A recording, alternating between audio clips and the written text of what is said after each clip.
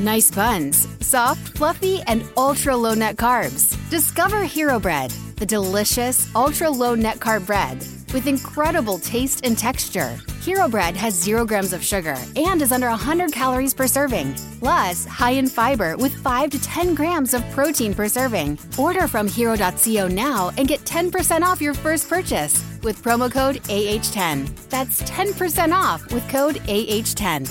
HERO.co. Welcome, listener. I'm glad you're here.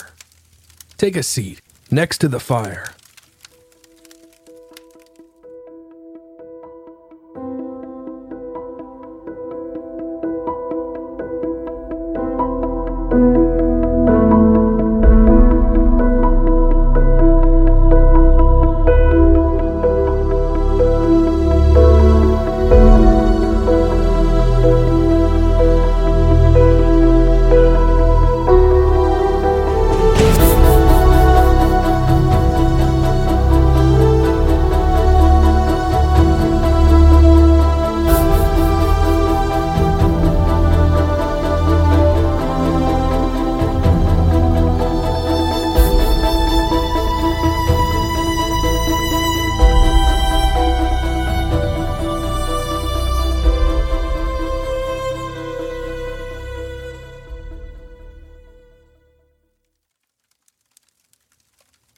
At the heart of the bustling CBD of Melbourne, Australia, is Bourke Street.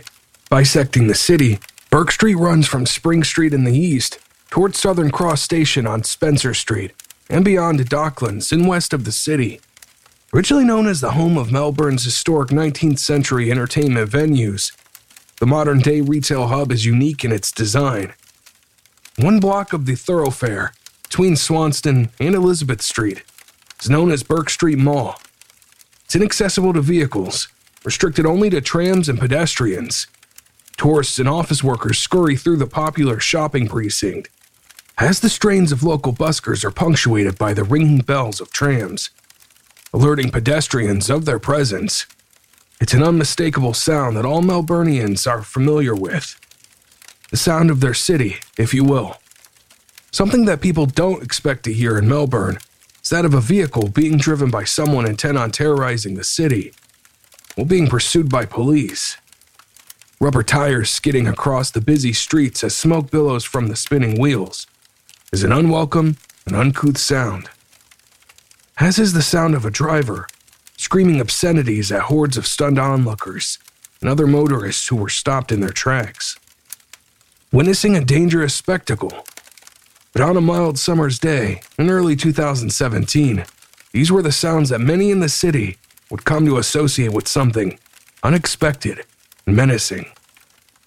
The cascade of events culminating in what can only be described as utter carnage led to painful questions. How safe was the Melbourne public in the course of going about their business? How could they trust that those tasked with keeping them safe, the police, could protect them in their city when it mattered?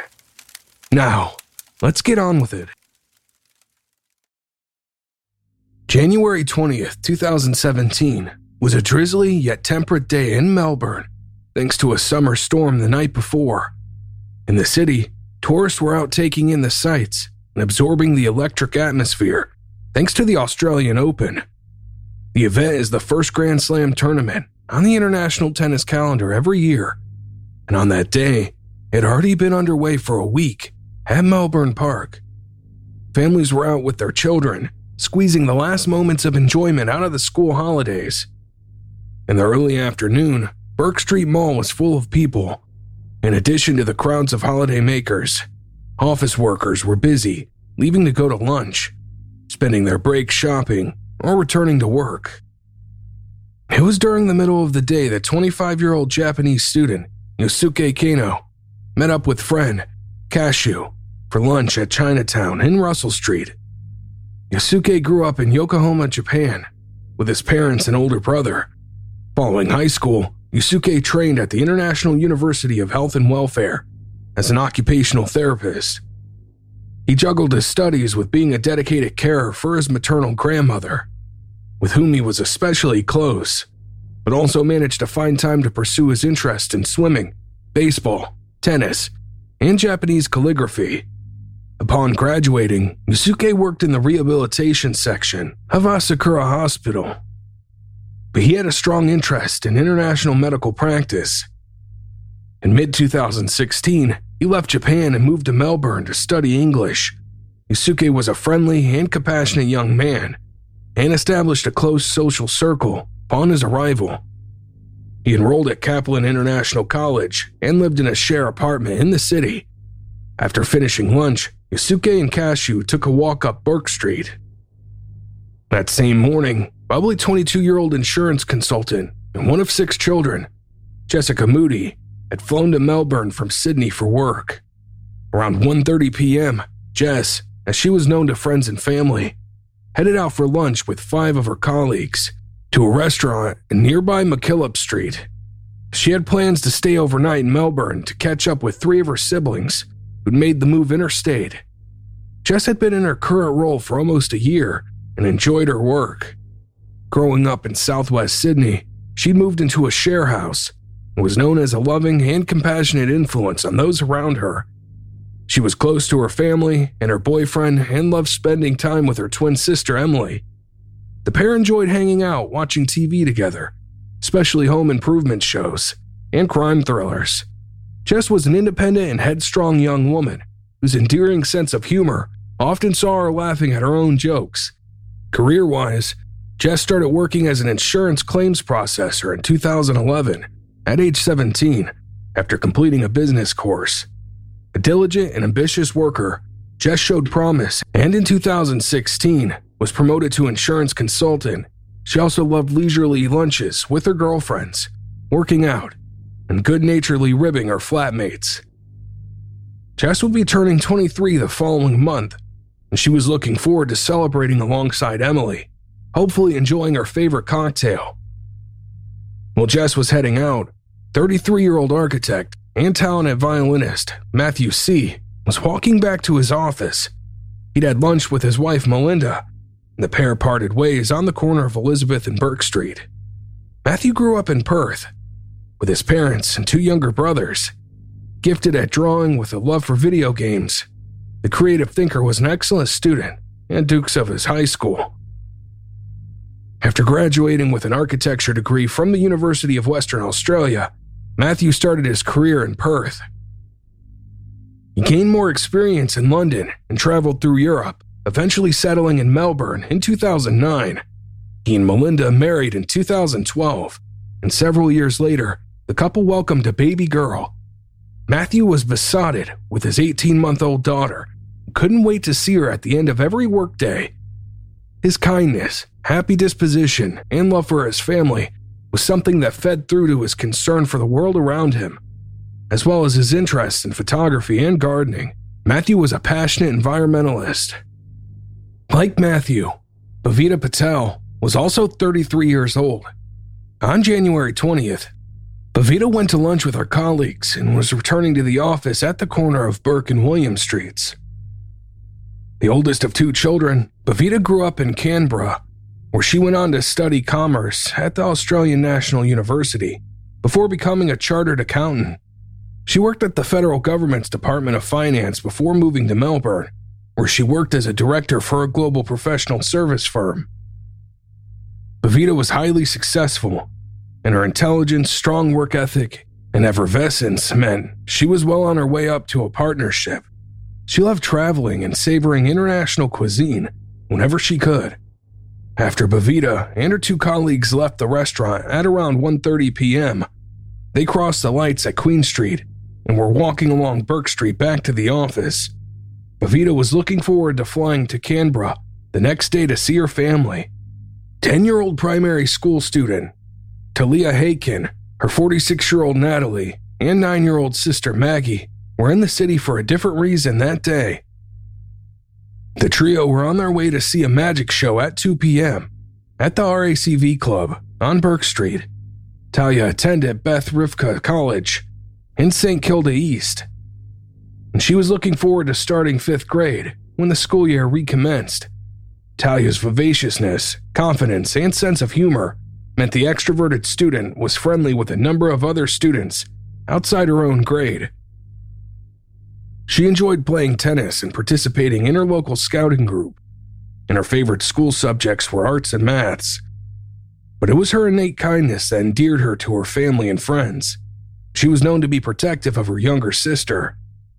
Talia's father, Tony, later said his eldest daughter was blessed with, quote, Have Azriel, a Hebrew expression meaning a love of people. 3-month-old Zachary Bryan was out for the day in the company of his 23-year-old nanny, Aaron, and 2-year-old sister, Zara. Zachary's parents, Matthew and Noir, had eagerly anticipated the birth of their second child and named him early into the pregnancy. That morning, Noir and Aaron took the children to the Melbourne Museum for a playdate. Afterwards, they caught a tram back into the city. Noir left her children in the care and supervision of Aaron, who would make the short walk with the children back home. Noir went off to run errands for the afternoon, and Aaron walked along Bourke Street, pushing her young charges along in their double pram. Noir later described her son as, quote, a handsome and beautiful little man with a piercing smile that would melt hearts. Only a few days before, Zachary had started to giggle, bringing much delight to his loving family. The group of innocent strangers you've just heard about were all minding their own business. Whether they were going about their workday, socializing, or enjoying the holidays, the one thing they had in common was that they were dearly loved by family, friends, and colleagues. But they were all about to be united in another way, through the most unimaginable and horrifying circumstances anyone could imagine. At about 1:30 p.m., a maroon Holden Commodore drove into the center of Melbourne.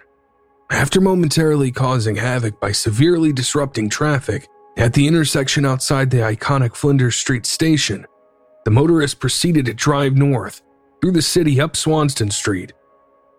With a cigarette hanging casually from his mouth and a blank expression on his face, the driver swerved from the tram tracks, accelerating onto the crowded footpath.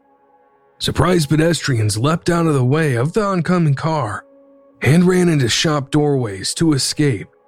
As the vehicle approached the intersection of Swanston and Bourke Streets, it suddenly turned left, accelerating towards Bourke Street Mall. Unsuspecting pedestrians walking along the footpath were mowed down as the vehicle hurtled towards them. The screams and shouts as people jumped out of the way were punctuated by the thudding sounds of the vehicle colliding with those who weren't so lucky. As the Commodore continued west along the footpath between Elizabeth and Queen Streets, it plowed into more pedestrians. Rather than slowing down, it appeared to gain speed as it continued west and headed towards the intersection of Bourke Street and Queen Street. A police helicopter hovered low ahead as unmarked cars pursued the rogue driver up Bourke Street. In a tactical measure, police eventually managed to ram the vehicle. The Commodore traveled a further 100 meters west before the fuel line to its engine failed, and it came to a stop. Gunshots rang out as officers discharged their firearms, hitting the driver. Police also tasered him, surrounding the vehicle before dragging the driver out, forcing him to the ground, apprehending him before he could harm anyone else. But it was too late. It had taken only 55 seconds for the driver to leave a trail of destruction. Debris and bodies lay scattered along several blocks of Bourke Street. 3 people were dead. Many more were severely injured, and the tally would rise in the coming days. The driver's name was James Gargasoulas. Before he sped into Bourke Street Mall, causing pandemonium, police had already been tailing him for 12 hours. James was on bail for numerous violent offenses, and ironically, was due to appear in Melbourne Magistrates Court the same day. Demetrius Gargasoulas was born in Adelaide. Demetrius Gargasoulas was born in Adelaide, South Australia, on January 26, 1990, to his parents, Christos and Emily. 11 months later, a younger brother, Angelo, arrived. Demetrius was known to his family and friends as Jimmy, or more formally, James. Christos and Emily's marriage ended when James was about 2 years old. Emily moved interstate to Melbourne, 1,500 kilometers away, but the boys stayed with Christos, who worked as an opal miner. In 1993, Christos moved his young sons to the South Australian mining town of Coober Pedy. Christos went on to have 2 more children with a different woman, but James had little contact with them. Emily, too, had a daughter, and James had regular contact with his half-sister. James and Angela only saw their mother during the school holidays. As an adult, James later claimed that Christos was, quote, strict and violent with the boys, and that he physically abused the brothers nearly every day. Angela corroborated this, later describing his childhood to ABC's Four Corners program as, quote, one big massive trauma. The young boys were repeatedly beaten by Christos with whatever was at hand, including implements such as a metal bar. Both brothers attended Coober Pedy area school, where James was engaged with the school's special needs curriculum. He had learning difficulties, and his unusual behavior often made him stand out amongst his peers, but not for the right reasons. James was distracted easily and said to be bullied and targeted by other students, who made his school life miserable. At age 14, James decided to do something about his tormentors. He constructed a homemade bomb using explosive from Christos's mining business. He took the device and a stick of gelonite to school, which led to him being expelled. By this time, James had started smoking marijuana with his friends, which seemed to exacerbate his cognitive issues and personality quirks. After his expulsion from school, James enrolled in a mechanics course for 8 months. James' great love was cars, and he spent his spare time on that flat, dusty, and largely deserted road outside Coober Pedy with his friends doing donuts and burnouts. He wasn't known amongst his friends as a necessarily aggressive person, but his intense disposition saw his behavior become odd, unpredictable, and nonsensical at times. James was also extremely confident around women and didn't care if his leering and sexual aggression made them feel uncomfortable. In 2006, 16-year-old James and 15-year-old Angelo moved to Melbourne to live with their mother. Hoping that the change of environment would motivate James to complete his secondary education, he enrolled in high school, but only attended for a few months before he dropped out. In 2007, the 17-year-old first appeared in the children's court on charges of dangerous driving, reckless conduct endangering serious injury, and theft of a motor vehicle. The following year, 18-year-old James received his first criminal conviction for assault. In addition to cannabis, he was also using cocaine. James would go on to be unemployed more often than not throughout his adult life. This was interspersed with periods of casual work, doing car detailing and furniture removals, but nothing permanent. James soon met a woman with whom he would go on to have 3 children in quick succession. The children remained in the care of their maternal grandmother for most of their lives. In February and March 2009, James appeared before the Melbourne Magistrates Court, charged with unlawful assault, driving while disqualified, and recklessly causing injury. According to the Herald Sun newspaper, in 2010, James was involved in a fraud racket. He and some friends stole mail from residents living in the South Bank area of Melbourne.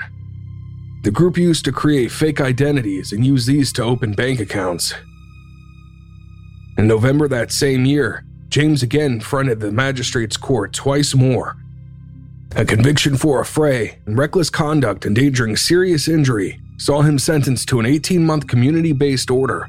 This was followed up by a further 12 months regarding a whopping 29 charges relating to theft, assault, recklessly causing injury, criminal damage, and driving offenses. In January 2011, James was sentenced to an additional 6 months for charges including offensive behavior, possessing a dangerous article, theft, affray, and assaulting police. By now, James had become violent towards his intimate partners, even in public. His assaults included kicking, punching, and dragging women by the hair.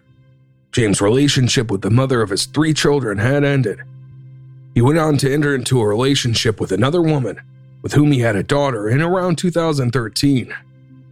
That same year, 23-year-old James again appeared at the magistrate's court in response to 25 charges including theft, evading, and resisting police, escaping from custody, and assault or reckless conduct causing injury. This time around, he received a sentence of 14 months imprisonment. In June 2014, James was back in court twice more. He was sentenced to another 18 months. The following year, he was convicted of dishonesty offenses and behaving in an indecent manner in a public place, which added another 2 months to his prison time. James' extensive criminal record had established him as a violent repeat offender. However, in all his dealings with police and the criminal justice system, there was nothing to suggest that any of his offending was caused or influenced by mental health issues. In January 2016, 25-year-old James and his new partner, a Sudanese refugee in her mid-20s named Akir, moved back to Coober Pedy.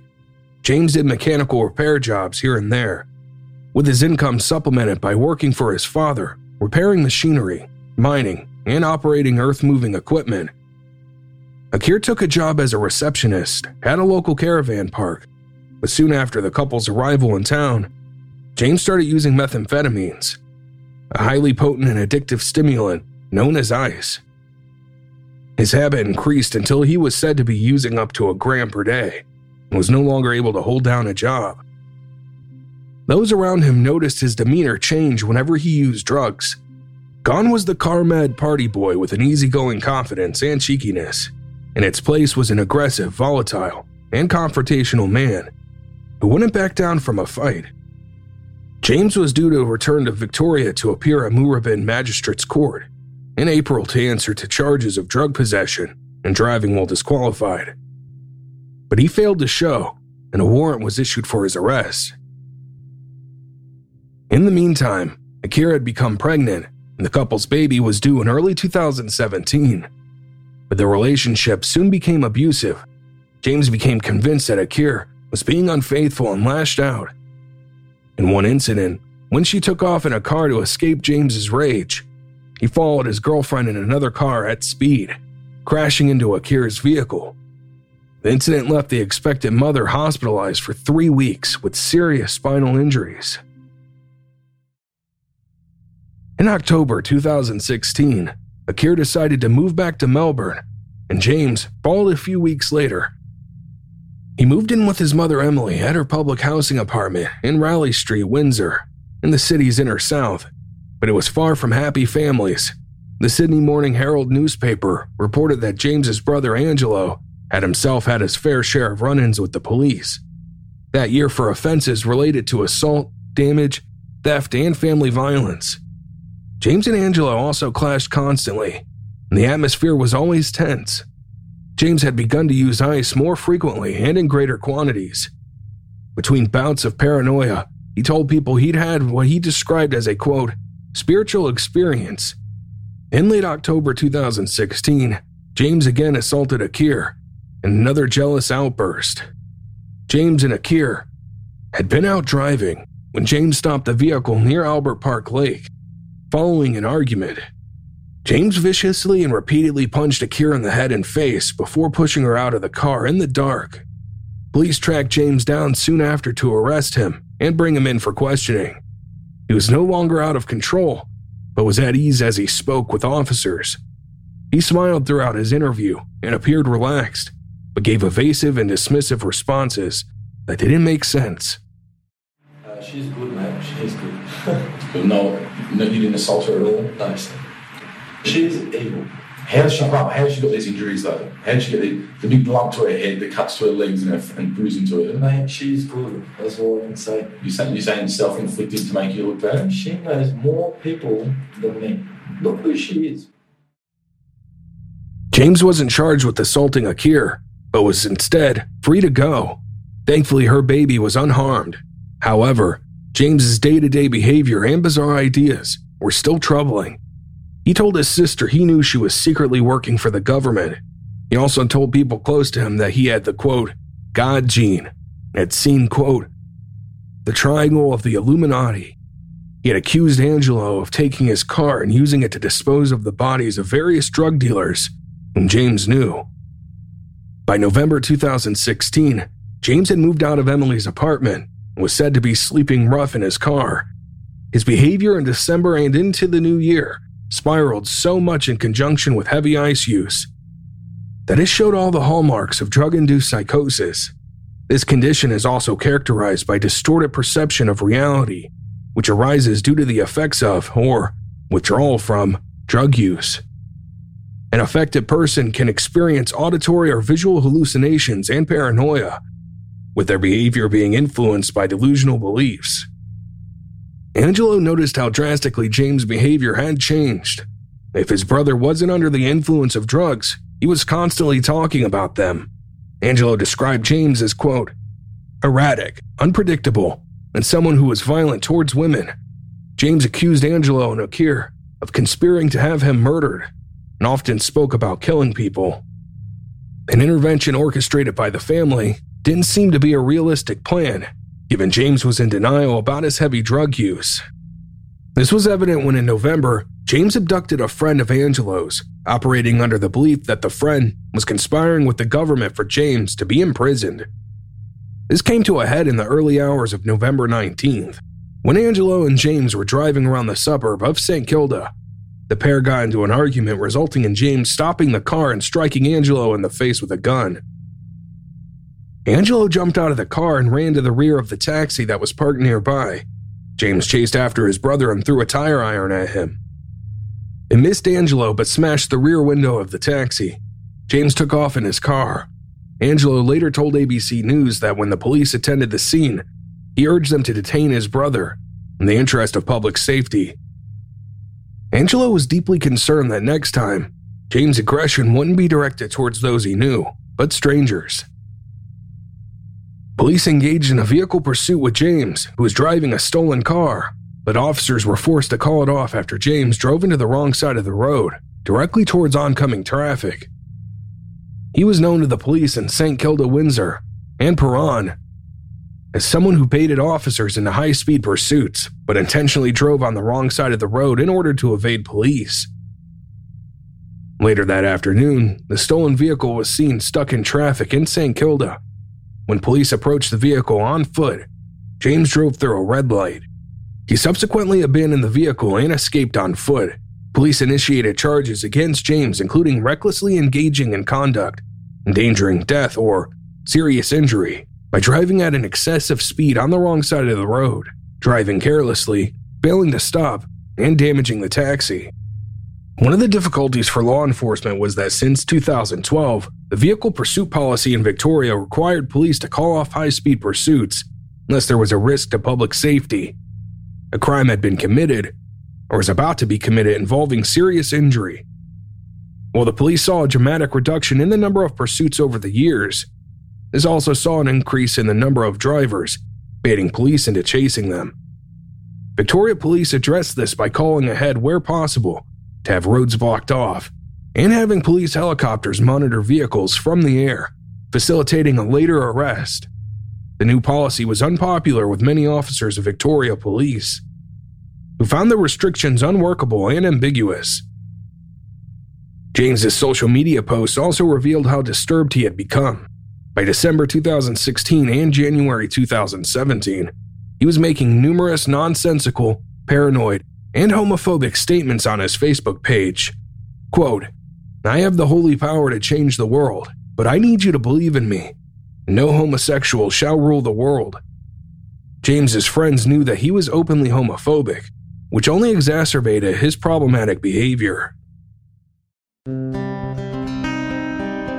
A detective came and knocked on the door, and I said, "Is it Renee?" And he just gave me that solemn look. It was the worst day ever. The Proof podcast is back with a new case and a new season. 23 years ago, 18-year-old Renee Ramos went missing. Her body was later found in an empty Home Depot building on the edge of town. I don't think that they arrested the right people. It's about time somebody's trying to do something. She had a black eye about 2 weeks before she was murdered. They are involved. They definitely had her body and her backpack. You know people are going to judge you, right? Of course. They're judging me now. They've been judging me damn near my whole life. You can listen now to Season 2 of Proof wherever you get your podcasts, and follow along with us as we reinvestigate the murder at the warehouse. I have to ask, did you kill Renee? What's so special about Hero Bread's soft, fluffy, and delicious breads, buns, and tortillas? These ultra-low net-carb baked goods contain zero sugar, fewer calories, and more protein than the leading brands, and are high in fiber to support gut health. Shop now at hero.co. James's mental health deteriorated further in early 2017. On January 14th, he texted his mother a flurry of messages about religion. He also posted a menacing message to his Facebook page. Quote, "I'll take you all out. Just me. You need an army to take me, and so far you have presented half an army.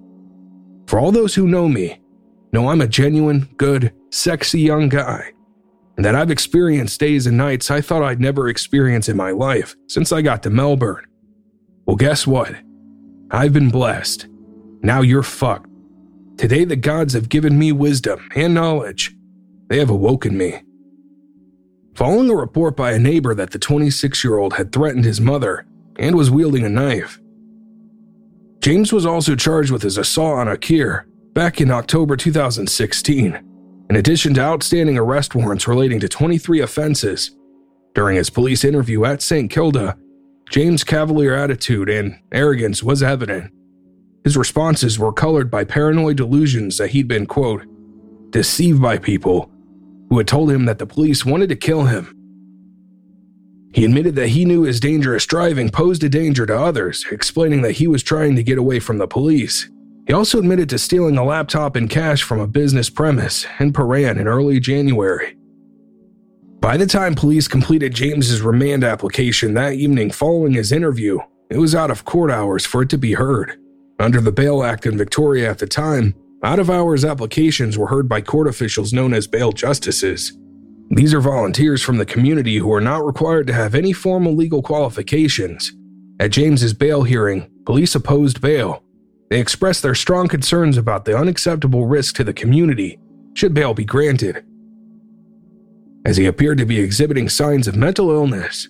But despite the fact that James had already failed to report on bail on 13 previous occasions, had an extensive criminal record, and the number of the nature of current charges against him, bail was granted by the bail justice.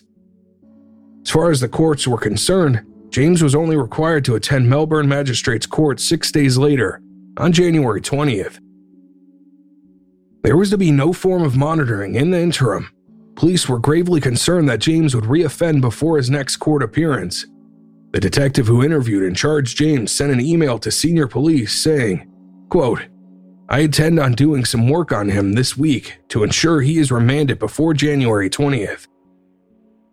Among James's bail conditions were that he comply with a curfew, not to be affected by a drug of dependence, and not drive a vehicle. Police weren't the only ones who were shocked that James had been granted bail. Angelo was aghast that the decision had been made for his brother's favor. In the days following his release on bail, James visited St. Kilda police station at least 3 times. This had nothing to do with any bail conditions. Instead, he asked to speak with the detective who had interviewed him several days prior, expressing a wish to discuss various issues related to religion. On January 17th, James warned a friend that if he was chased by police, he would keep driving and run people over in order to get away. Court documents reveal that the next day, James visited various places around the city, including a railway station, the prayer room at a university campus on Spencer Street, and the county court. At every location, James was seen behaving in an odd manner, talking to strangers while exhibiting both paranoia and grandiosity. At 4:45 p.m., he contacted the chambers of the Chief Justice of the Supreme Court, saying he wanted to discuss what he claimed was, quote, serious information relating to the government. At about 5:10 p.m., James visited the St. Francis Church in Lonsdale Street. He was agitated and asked to speak to the priest. James was adamant that the end of the world was coming, and that this had been revealed to him by God. Even accusing the priest of being the devil, James went inside the church where an organist was playing. He stood at the pulpit pontificating about terrorists, referring to them as, quote, freedom fighters, until he was challenged by a security guard and left on his own accord. The security guard called the police, who briefly spoke to James outside. A routine check of his name didn't reveal anything outstanding, so the police took no further action and he was free to go. Meanwhile, the detective at St. Kilda again expressed his concerns to senior police about James being granted bail, but no response was forthcoming. Just before 9 p.m. on January 18th, James went to visit his mother at the apartment of her 76-year-old partner, Gavin, in Windsor.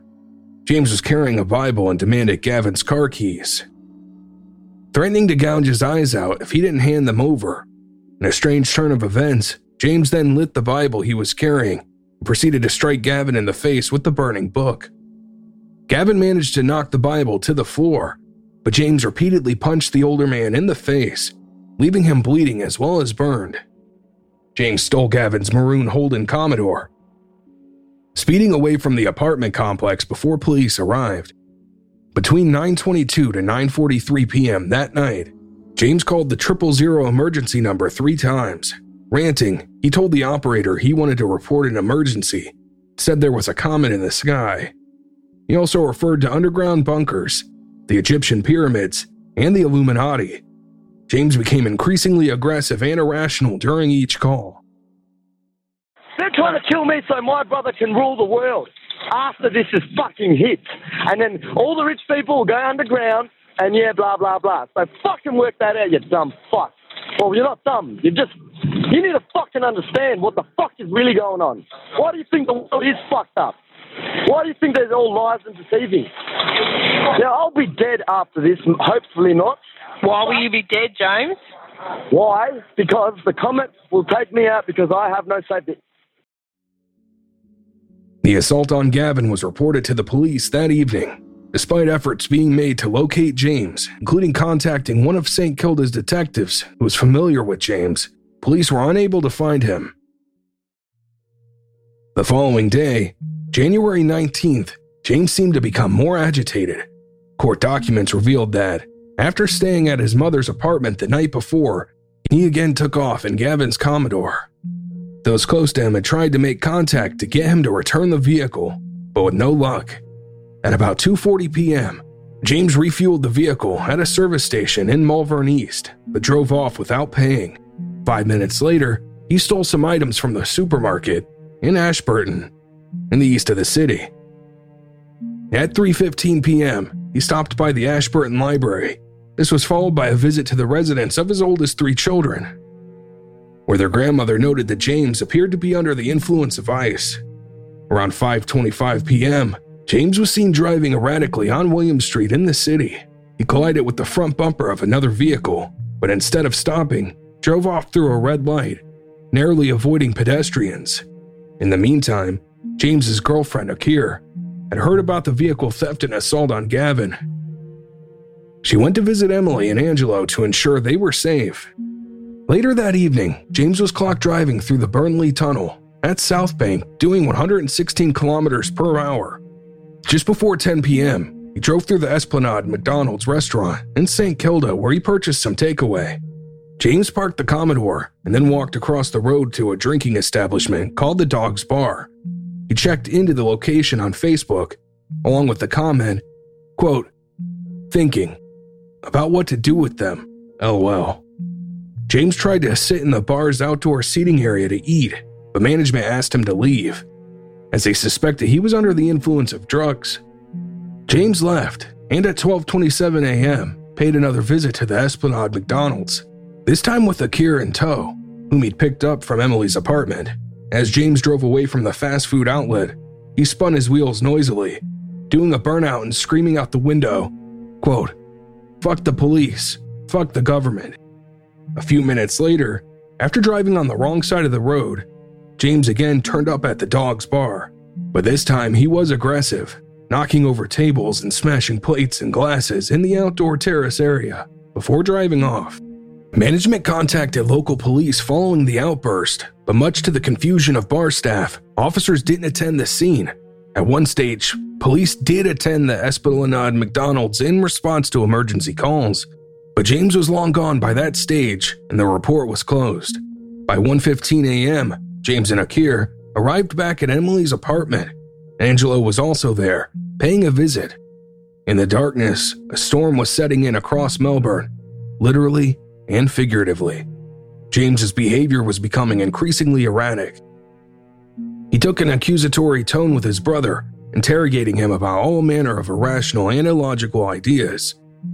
After using ice at the apartment, James again started ranting about how he believed that Angelo and Akir were planning to kill him. About an hour later, the two brothers could be seen on CCTV leaving the apartment complex. Angelo was meeting some friends who had come to pick him up, but James followed him out into the street. As the men approached the main external exit, James pulled out a kitchen knife. A terrified Angelo fled across the street, but it was wet underfoot, and he slipped and fell. James leapt onto the defenseless Angelo, stabbing him in the head, face, neck, and chest. Angelo screamed as he tried to escape, but James attacked him again, puncturing his brother's lungs. Angelo briefly lost consciousness. When he came to, James was holding him by the head and stabbing at him with the knife. The first of 4 emergency calls about the commotion was made at about 2:15 a.m. Police communications on the Southern Metropolitan Police Channel reported the incident as a Priority 1 assault and requested the attendance of a police unit. However, James sped off just before they arrived on the scene. Angelo's friends rushed him to the hospital, where he was placed in an induced coma and remained in intensive care for the next 9 days. Other police units on the way to the scene happened upon James soon after a set of traffic lights as he was driving. They instructed him to pull over, but he ignored them, speeding off south along Punt Road.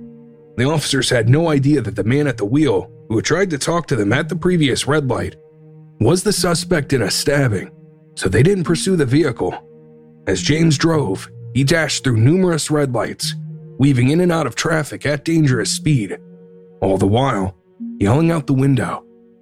At 2:37 a.m., a police broadcast identified James as the relevant suspect for both the stabbing and the earlier incident at the Esplanade McDonald's. Officers were advised to keep a lookout for James and the stolen Commodore, but no officers were tasked to remain at the apartment building to arrest James in the event that he returned. Around 2:50 a.m., James arrived at a friend's apartment at the Gatwick Hotel in St. Kilda. The man noticed that James looked disheveled, fidgety, and keyed up, with his clothes covered in blood. James told his friend, "Someone is following me, and if I see them, I will mow them down. I'm going to do something drastic. Take everyone out. They can suffer the consequences. Watch me. You'll see me tonight on the news. The police have stopped me before, but they ain't gonna get me this time. I'll make you believe me." At around 3 a.m., police managed to call James, but still had no idea where he was. They asked him to come to St. Kilda Police Station, but James became suspicious and hung up. Around 20 minutes later, James left the hotel. Police were still trying to locate him. At 3:30 a.m., a local sergeant requested assistance from the Critical Incident Response Team, known as CIRT. In Victoria, CIRT is a specialized unit of police officers who are trained to respond to incidents where there is a high risk to the community, especially in situations involving armed officers. CIRT provides a 24/7 response to incidents that are beyond the scope, experience, and skill level of general duty officers, and don't meet the criteria of the Special Operations Group. Amongst their special arsenal are equipments and resources, including lethal weapons and tasers, which they can deploy to bring a volatile situation under control. The sergeant requested that CIRT assist with triangulating the phone pings of James' mobile phone so he could be tracked. Triangulation is an investigative tool used to determine the location of the mobile phone handset in real time over a specific area. The sergeant also requested that CIRT attend and manage the escalating situation. But on this occasion, much to the officers' frustration, CIRT advised they were unable to assist.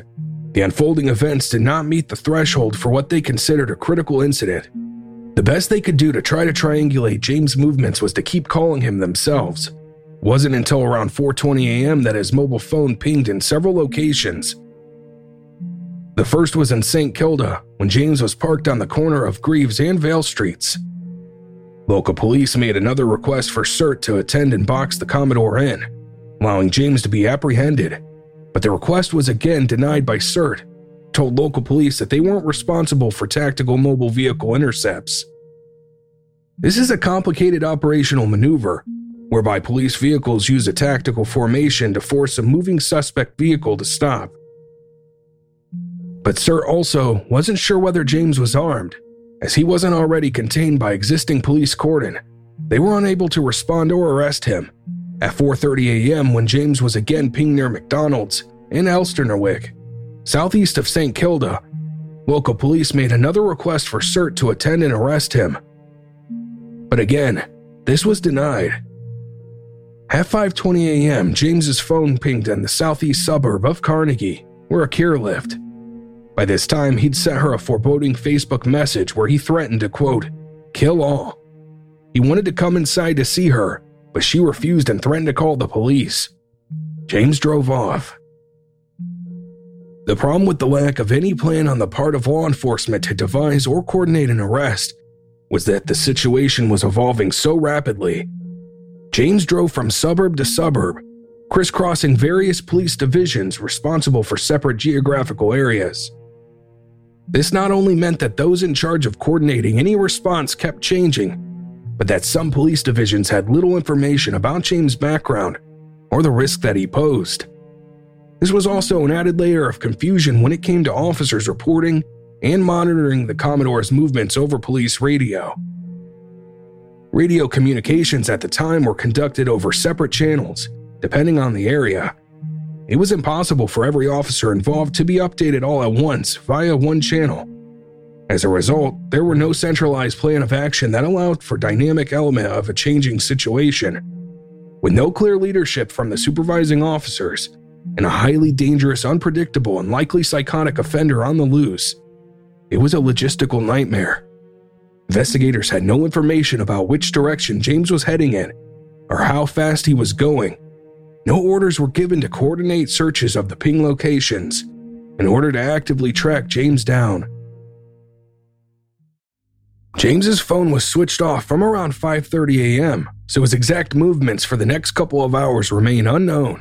But just after 8 a.m. on January 20th, a live TV news segment from the street outside Emily's apartment building was being broadcast about the stabbing and subsequent manhunt.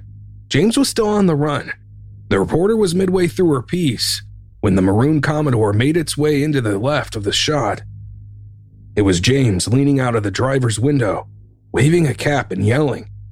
He smirked at the camera and exclaimed, "That's me they're looking for." The bewildered reporter only realized the identity of the driver once the Commodore had sped off into the rain.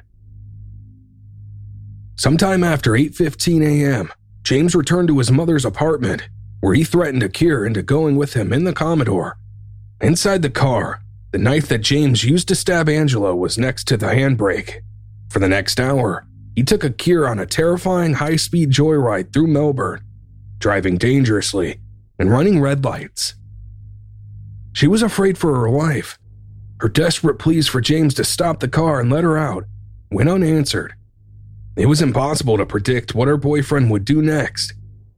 Police attempted to contact James by calling Akira, but James became irate. Just after 9 a.m., police submitted 2 more requests for phone triangulation, but these were denied. By now, day shift had taken over and police were being briefed on a potential arrest plan. The proposal was to locate the Commodore when it was stationary, keep James under covert surveillance till an opportunity arose, and then, with the assistance of CERT, conduct as safe as an arrest as possible. Police visited Akira's residence in Carnegie, but no one was home. Just after 10 a.m., police requested the assistance of Covert Specialist Policing Unit, called the State Surveillance Unit, or SSU, which provides support for tactical resolution strategies, but no resources were said to be available. James stopped the vehicle briefly to visit a friend in the eastern suburb of Glen Iris, but soon after, he forced Akira back into the car. Police in an unmarked car finally spotted James around 11 a.m. in Windsor. The officers covertly followed the Commodore, and James was unaware of who was in the vehicle behind him. For the next 30 minutes, officers allowed James without incident through Paray and Toorak, Albert Park, and South Melbourne. In the meantime, James' location was radioed to other unmarked cars for them to make their way to where the vehicles were positioned. In order to provide cover and coordinate a safe arrest, finally, CERT was deployed to move into the area in order to maintain observation and assist. Highway Patrol were also deployed to St. Kilda Road with stop sticks, a vehicle immobilization tool, but these would only be used if considered necessary. But around 11:30 a.m., while driving through South Melbourne, James realized police were following him. When he stopped at a red light at an intersection in a residential area, officers indicated for him to pull over, so he did. By this stage, other unmarked vehicles had arrived on the scene. Officers approached the Commodore on foot with their firearms drawn, shouting at James to show his hands. But instead of complying with instructions, James steered the Commodore into a service lane, laughing as he waved at the other officers' vehicles to move out of the way. When James didn't show any sign of stopping, officers were forced to reverse their vehicles out of the way to avoid a collision and certain injury. 4 CERT units were nearby, but none of them were close enough to immediately assist. James accelerated, tearing off north along Moray Street before turning left and heading east on the Albert Road service road. Police pursued him, but James had at least 200 meters head start. After no more than a minute, officers were quickly instructed to call off the chase given the risk to the public in accordance with the pursuit policy. James ducked and weaved the Commodore in between other vehicles, speeding through numerous red lights. Akir was petrified and wondered how it was all going to end.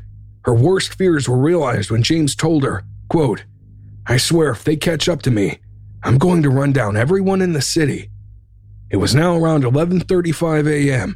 The police pursuit had been called off, but it was still within protocol for CERT units in the area to follow the Commodore safely. James came to a stop in traffic on the Wurundjeri Way underpass. To the west of the city, James came to a stop in traffic on the Wurundjeri Way underpass. To the west of the city, officers from the 2 CERT vehicles attempted to block traffic with their vehicles.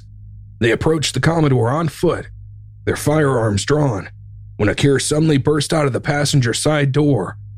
The lights turned green and James sped off, traveling along the Westgate Freeway towards the Westgate Bridge, headed east into the city. When officers caught up to Akir, she was arrested and taken to St. Kilda Road Police Station. Despite Akir insisting she'd been kidnapped, she wasn't interviewed about James's intentions until mid-afternoon. Police claimed they had concerns about her credibility and were unsure whether to consider her a victim or an offender. Akir later claimed she told police on the bridge of James's plan to head to the city and run people over, but none of the CERT officers could recall her conveying such vital information to them at the time. She did tell officers that James had mentioned going to see a friend in Werribee, and police drove out to see if they could find him, but to no avail. Engaging in a high-speed pursuit at this stage was still off limits due to the existing protocols. Instead, CERT officers were instructed to, quote, maintain covert observation from a safe space.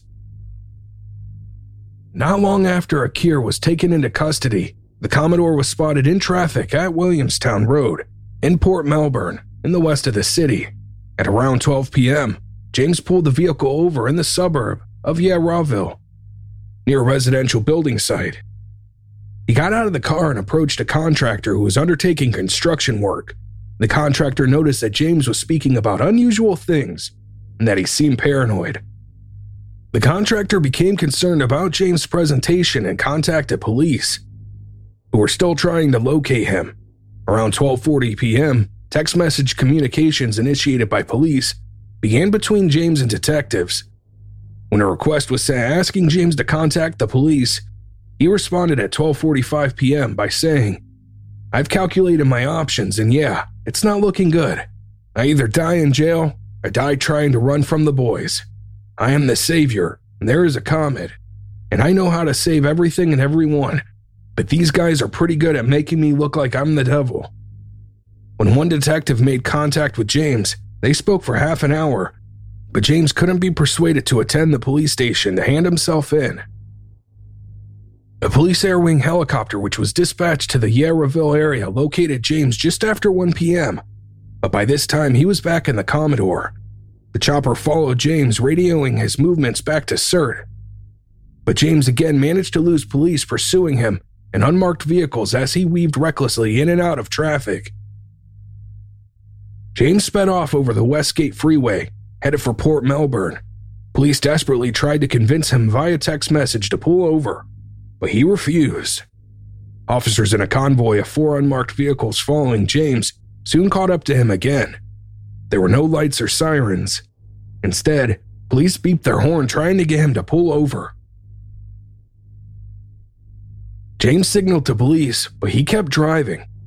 As James got closer to the CBD, multiple text messages from one detective became more frequent and had an increasing sense of urgency.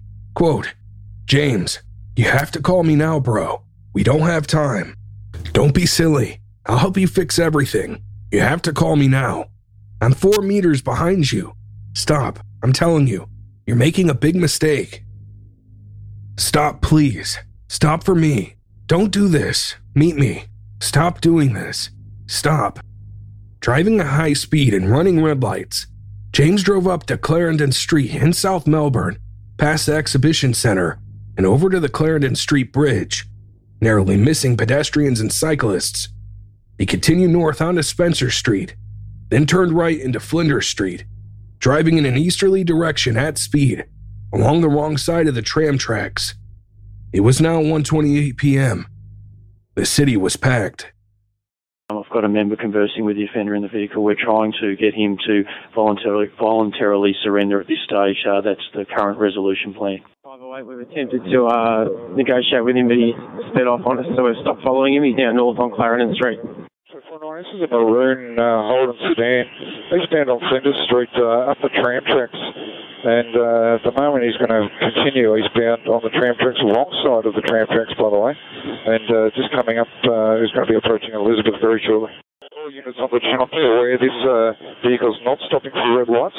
Eastbound on the tram tracks, through Elizabeth Street, and heavy pedestrian traffic. 490 stationary now outside Flinders Street Station. The super tram stop there, he's just moved off again to continue eastbound over Swanston Street now. Listener, here's where part 1 of our story ends for today, but be sure to follow us wherever you get your podcasts so you don't miss part 2. In our next episode, you'll not only hear what happened next, but how the victims, families, survivors, Victoria Police, and the public reacted and responded to a litany of failures that would prove to be a watershed moment for both Victoria Policing and the state's bail system. If anything in today's episode has raised any issues for you, you could call the 24-hour National Domestic Violence Hotline on 1-800-799-7233 in the United States, or your relevant emergency number. But for now, I think that just about wraps things up. Thank you for listening, and keep the fire burning.